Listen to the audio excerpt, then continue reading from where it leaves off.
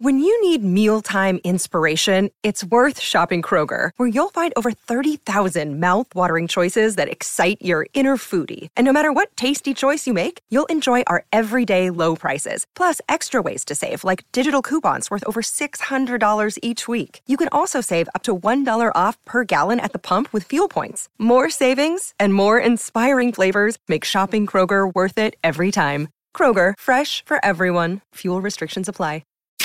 From the After 9 podcast studios, this is the award-winning After 9 with Scott and Kat. So I'm doing it tonight, what I should be used to doing, but I am having my virtual girls' Christmas party tonight.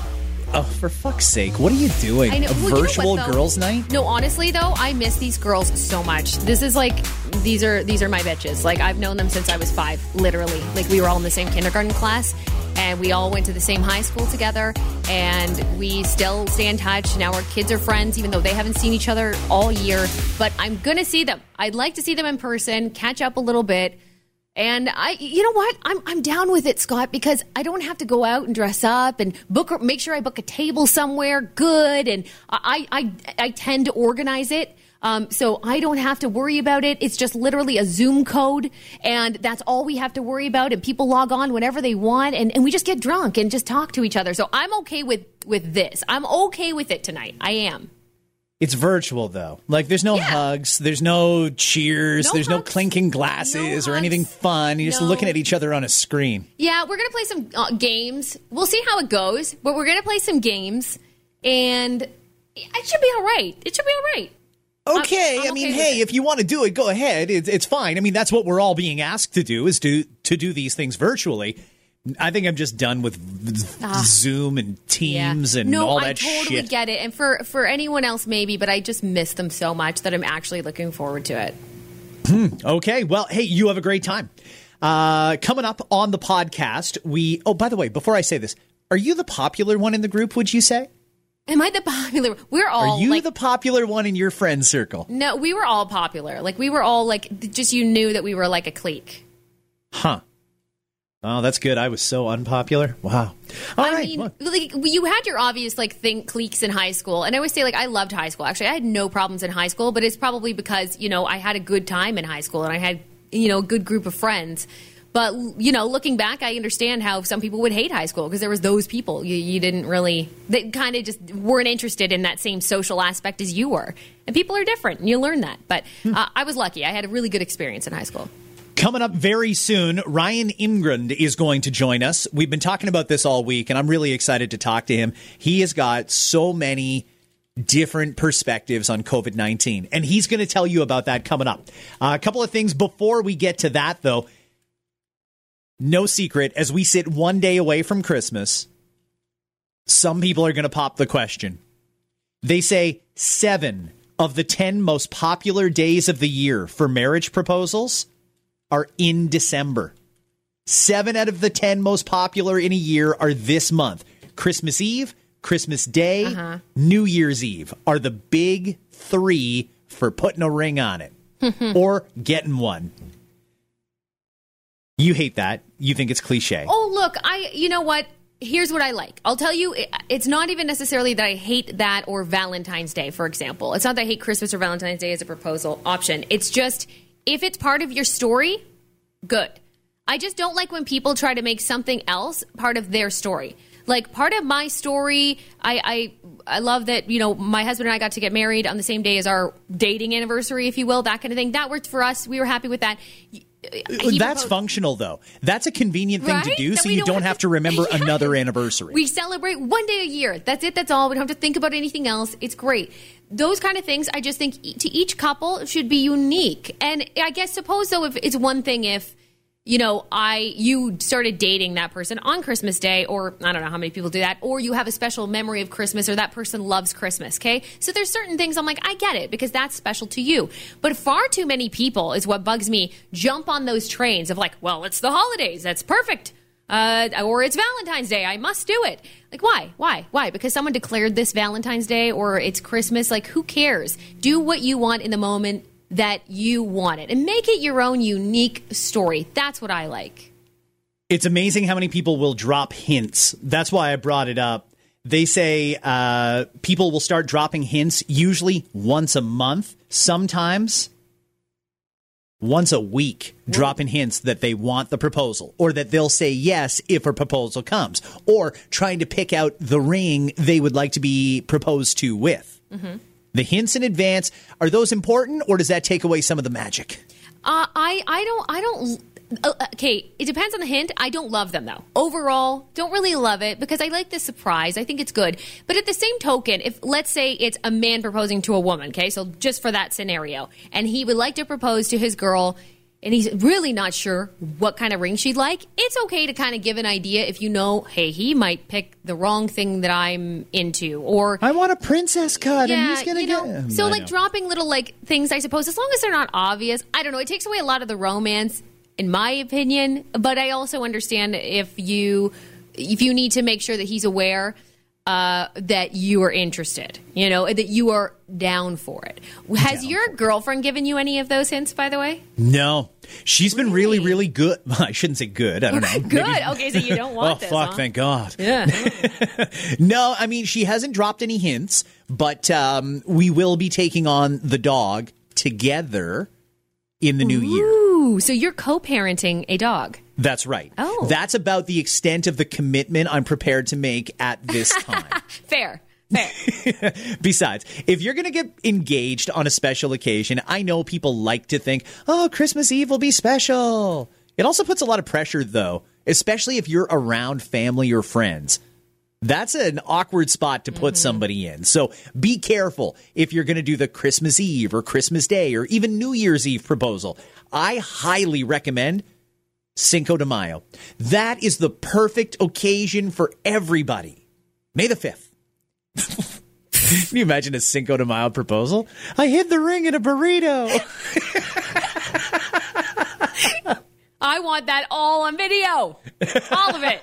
Please. I got to use that. That's material.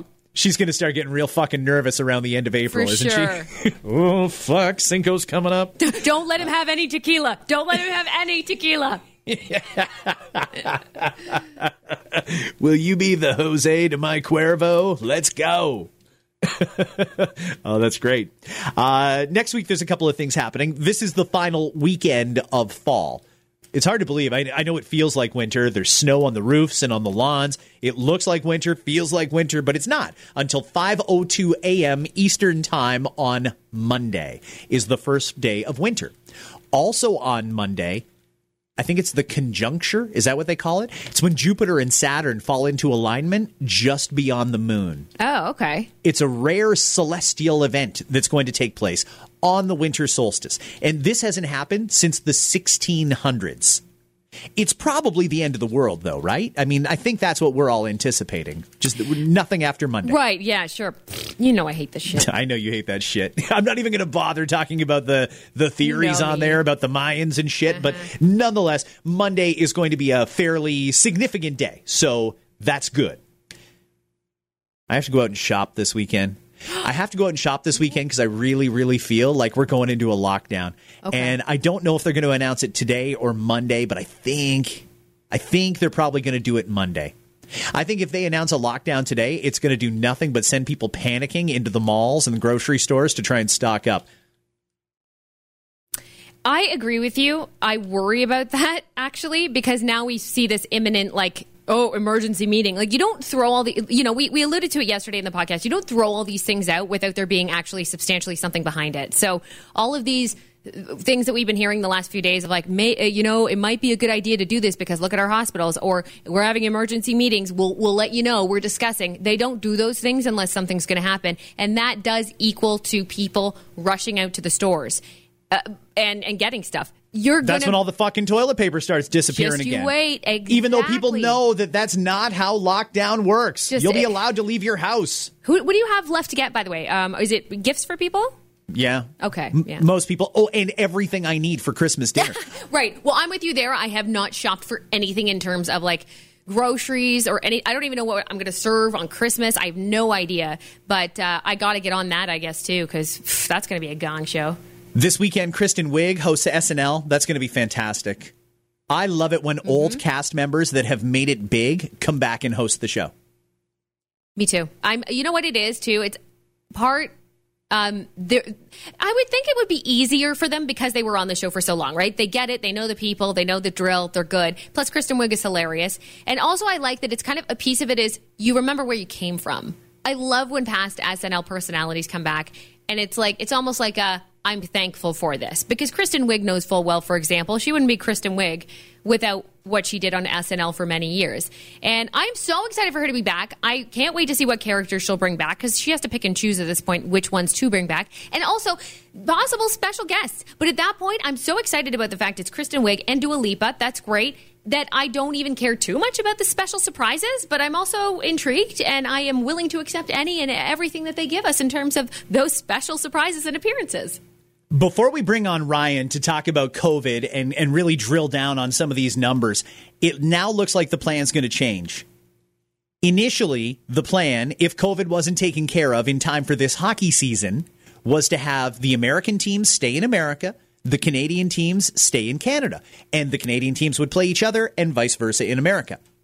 Now, they might have to change it because the COVID numbers are not exactly going in the right direction. Mm-hmm. So now a lot of the hockey insiders are reporting that all of the Canadian NHL teams are going to pick up and move to America for this season. Kind of like what the Raptors are doing down in Tampa. I'm going to be honest with you. When you think back to the history of the original six and all that sort of shit, I'm sure never in their wildest dreams did they imagine there would be no NHL hockey being played in Canada. Mm-hmm. Where are the Leafs going to go? Because I'm looking at some of the bigger cities in America that don't already have a team, and I think I've got a short list. I think this would be the way things would go. I think if the Leafs cross the border and have to play out of America, they're going to Indianapolis would be a fantastic spot, and it's very central for all their travel.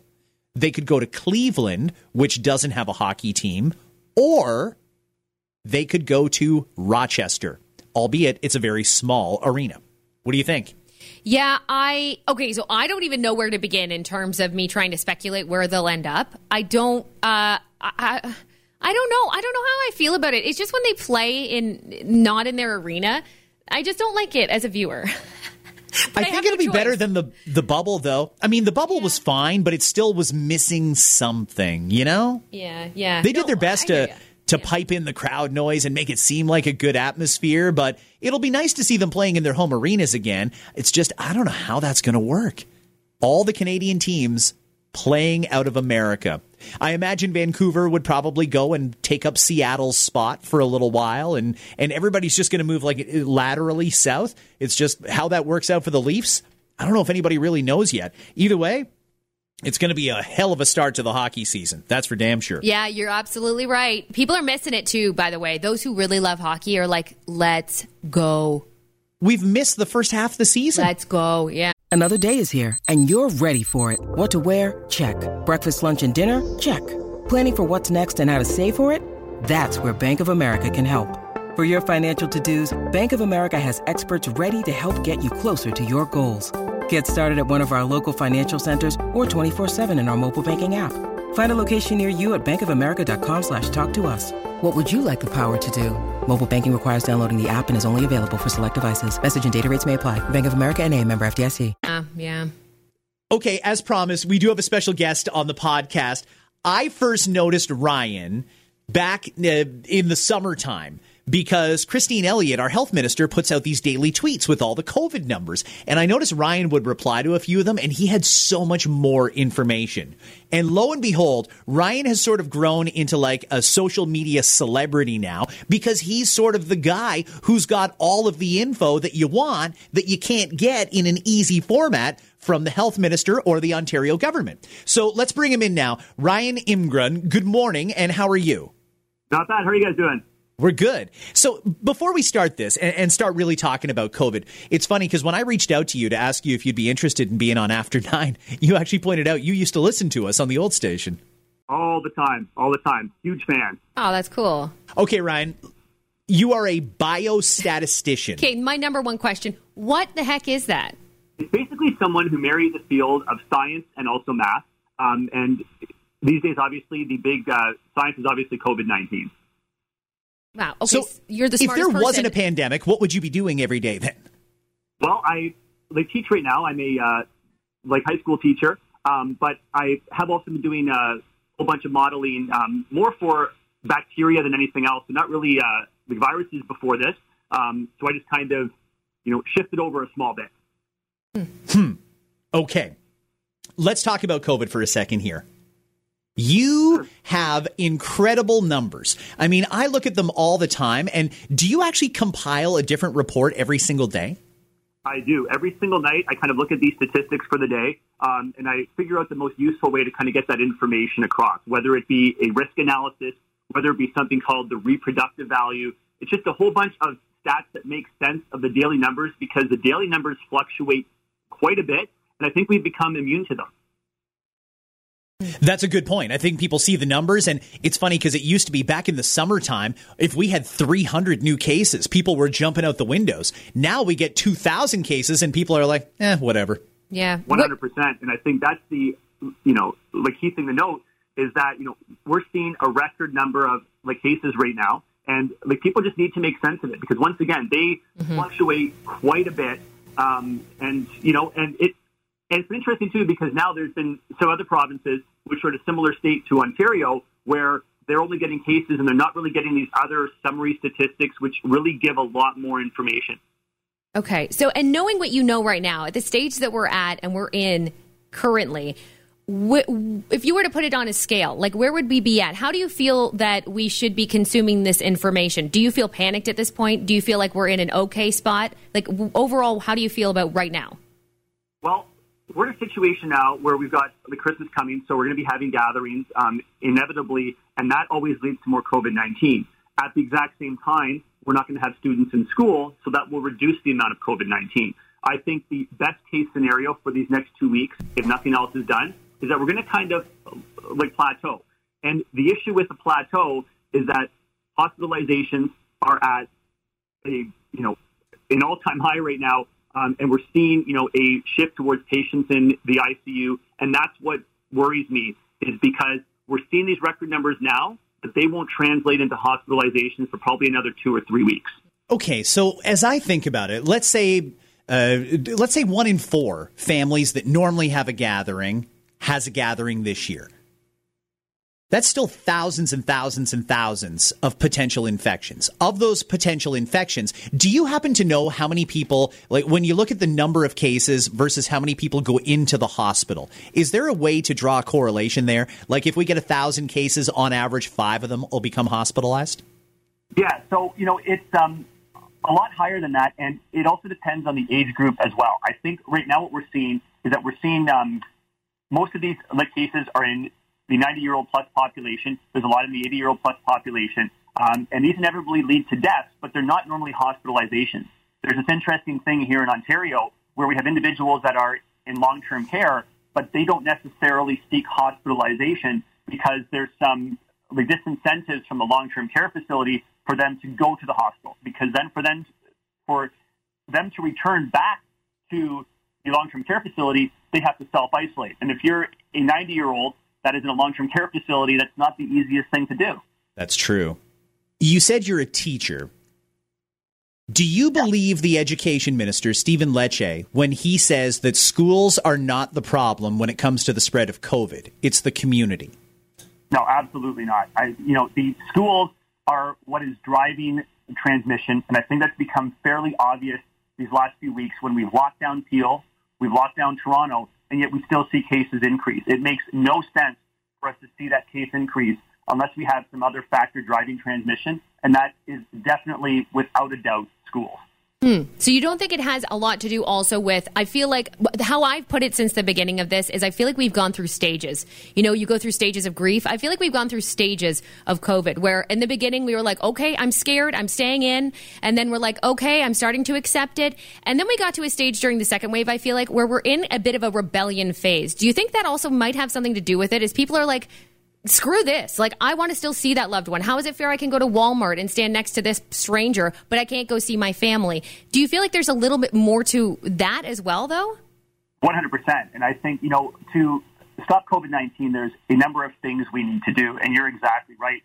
Now, there's a lot of mixed messaging going on where we have, stores that are relatively small, which don't have customers stay for a long period of time being fully shut down. And then we have big box stores that can open to whatever the capacity they want to open to. So when you see mixed messaging like that, it causes the confusion in the population, because if they're not able to make sense of the restrictions that we have in place, they're going to rebel against those instructions, and we'll be where we are right now. So it's really multifactorial, many things which are leading to the COVID cases that we're seeing right now, and that is absolutely one of them, 100%. Let's go back to the schools for a second, because one of the things that fascinates me is we know that you're more likely to find an asymptomatic person in the younger age demographics. So you think that there's a lot of spread coming from the schools, not going into it from the communities. If that's the case, is the reason that we're not seeing a whole bunch of zombie-like sick people wandering around the schools then because they're asymptomatic, or is there another factor there?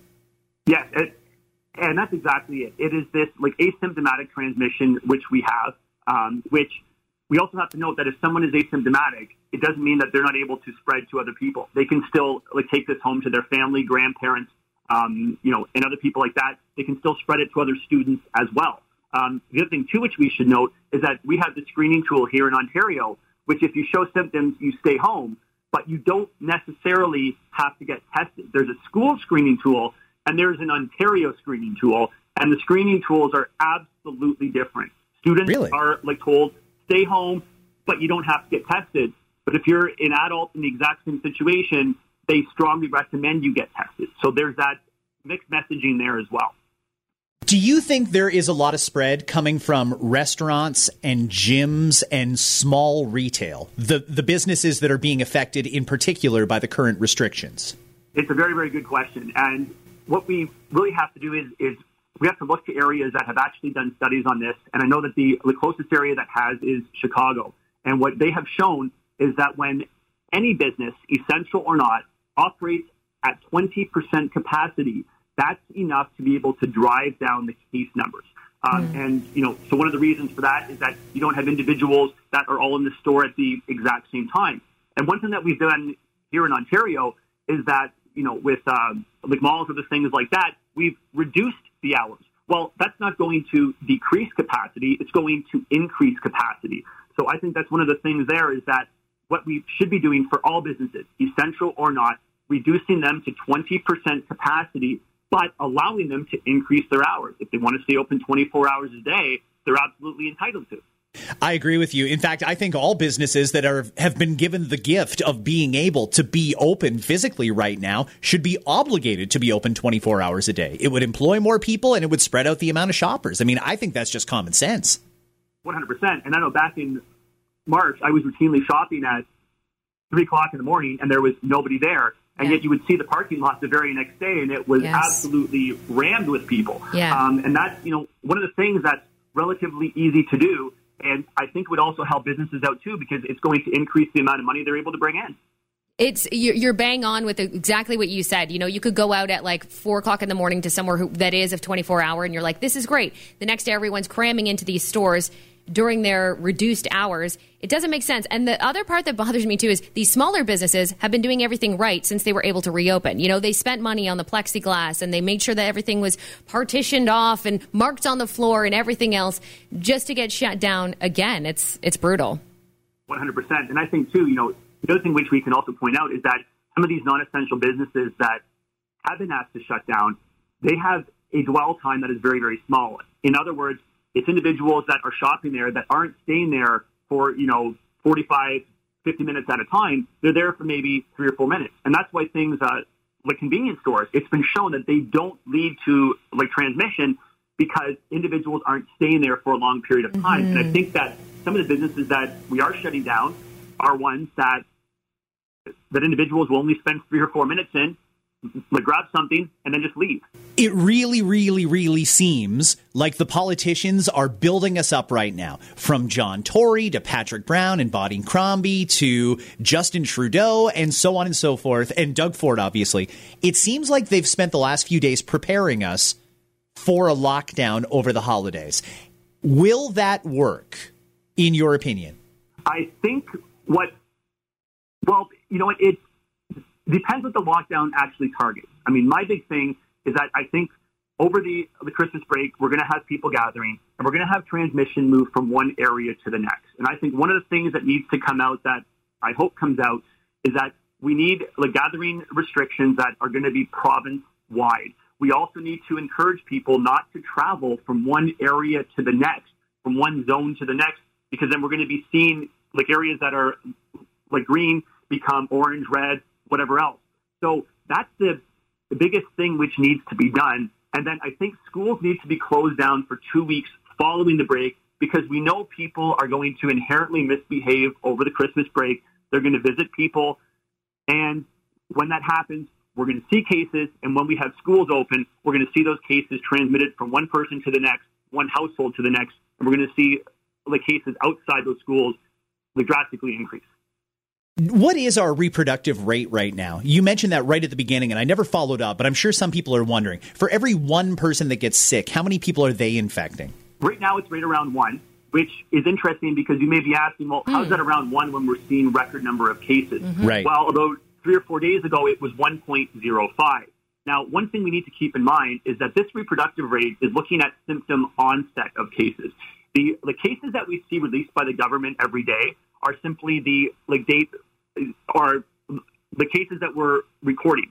Some of those may have been back in August, September, and they're not actually transmissible cases anymore. So therefore, they don't really matter as much as more recent cases, which can still be transmitted from one person to the next.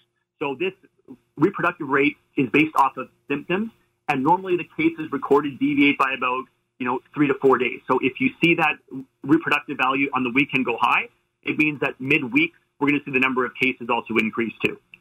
Okay. So we've got the vaccines now. Now we have the Pfizer and the Moderna. How long realistically, in your opinion, will it take until we can get to a point where we can walk around without masks on and not have to worry about physical distancing? I guess I'm asking, can herd immunity be achieved, and can we eradicate COVID and get back to our regular lives?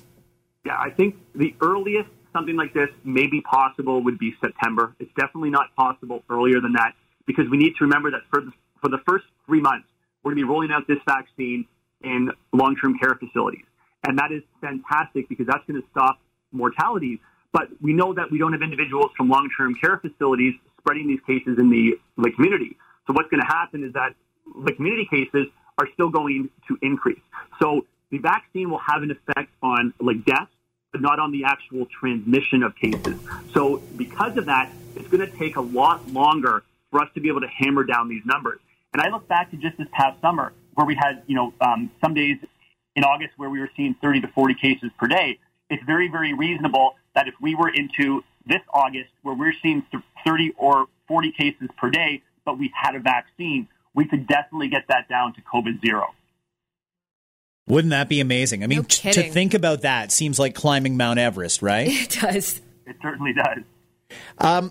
Do you believe the government's numbers every day? Because one of the things that people pound us, because we're in the media, they hammer us all the time about false positives and made up numbers, and they're all skewed. What's your real take on that? I fully believe the numbers, but I don't like the way that they're presented every day. And that's why I kind of do my twist on them.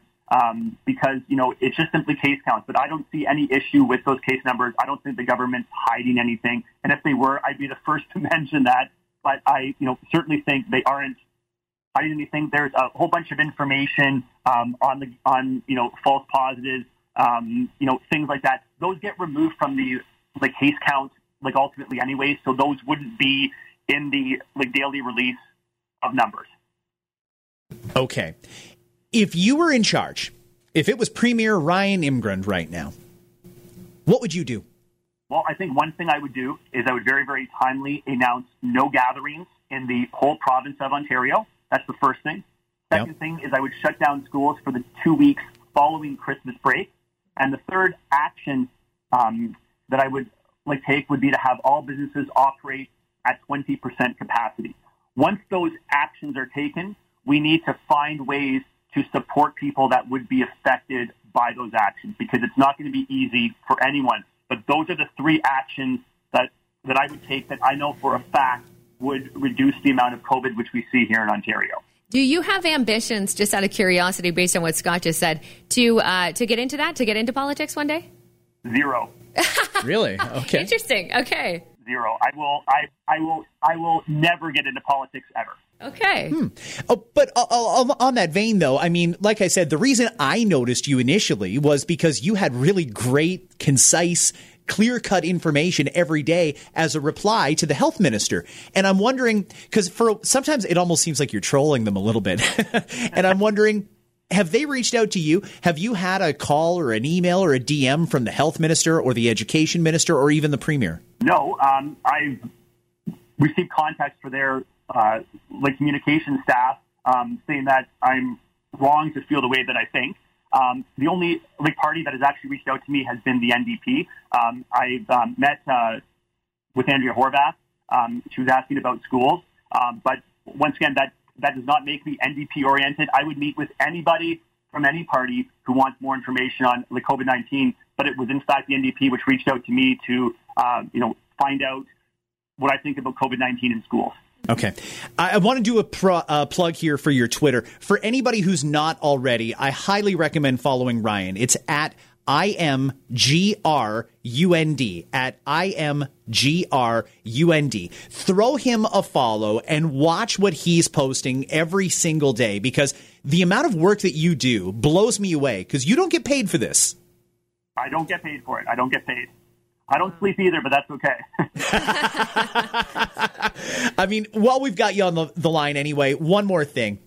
How bad I saw an article in The Sun the other day. I think it was Brian Lilly that wrote this. And he was talking about, relatively speaking, if you just look at Ontario's cases, and if you considered Ontario a nation of its own, forget the rest of Canada, just Ontario, we would be one of the lowest states. We would have one of the lowest case counts of the entire G7.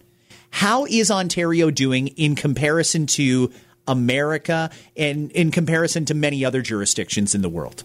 Yeah, I mean, we're doing much better than the USA, but I think if that becomes your reference frame, it's a really, really big problem. I mean, we should be looking at the countries that have done very, very well with this. We could look at like South Korea, Singapore. Singapore is seeing one weekly case per 100,000 people. Oh my gosh. We're seeing 100 weekly cases per 100,000 people. You look at some places like Australia, they're seeing 3 weekly cases per million people. So those are the countries that we should be looking at. Why are we comparing ourselves to the United States where the COVID is absolutely out of control? Well said. Ryan, I know it's a busy time of year and you probably have some numbers to crunch, but thank you very much. We so appreciate your time. Thank you so much for having me. Anytime. Okay, that's really good to know, and we will probably call upon you again. Absolutely. Throw Ryan a follow again on Twitter at Imgrund, IMGRUND, and you can also find the link in the description of this podcast. Ryan, thanks a lot for your time, man. That's good. Take care. Take care. Well, that was a lot of info, but very good info, eh? Yeah, I'm glad he brought it up because I'm sure he gets accused of it a lot too, and everybody's feeling very politically motivated these days. I'm glad he pointed out he doesn't have any political affiliation, and he has no interest in being in politics either. Yep. It feels a little less skewed than what we get from the government, and let's be honest, we know there's a lot of people who just plain don't trust the government. I love his point, too, toward the end there about the states, because we constantly do that just because they're our neighbors, I suppose. But for those who aren't aware, take a moment to look up other places in the world. I mean, he mentioned South Korea. He also mentioned Australia. New Zealand's another one. They're living life like nothing's going on right now because they've been doing all the right things from the beginning. It's insane. They have massive parties. They're doing big New Year's festivals. They're doing all those normal things that we used to do for a reason. Those are definitely the countries we should look to. We shouldn't really look to others who are shit, which we tend to do. We tend to just focus and hone in on our neighbors to the south all the time. I know we have a lot of them listening now, too. But that's what we tend to do is compare ourselves and go, oh, well, we're fine compared to them. Yeah, sure, but that's not the benchmark. Benchmark is those countries, those areas that are doing so well. I mean, he hit the nail on the head there for me. Well, thank you, everybody, for listening through that interview. I thought that was really good info, and I'm curious because you know what? I don't have all the answers, and it's nice to get a little perspective on it. So thanks again, Ryan, for coming on. That was really, really well done. And on that, we will say thank you very much for listening to this edition of After 9. We will wrap it up for today. But just so you know, guys, we are on all next week. Mm-hmm. Yeah, we are working right through until Christmas Eve, and we are working up to the season finale of season 3. And you know the guest we were talking about? Mm-hmm. Did you reach out to that guest? Is that guest confirmed? Do you want to? To be honest with you, we didn't really finalize whether you and I were going to do it. But if you want to do it, we'll do it. Yeah. I think we should do it, and I think we should do it next week. Okay. Yes. We'll do it. Yeah. Okay, guys. You're not going to want to miss After 9 next week. So hit that subscribe button, and you will get notified of all future episodes. And enjoy your weekend. Be safe and stay the fuck away from each other. Try to do things right so we can have nice things.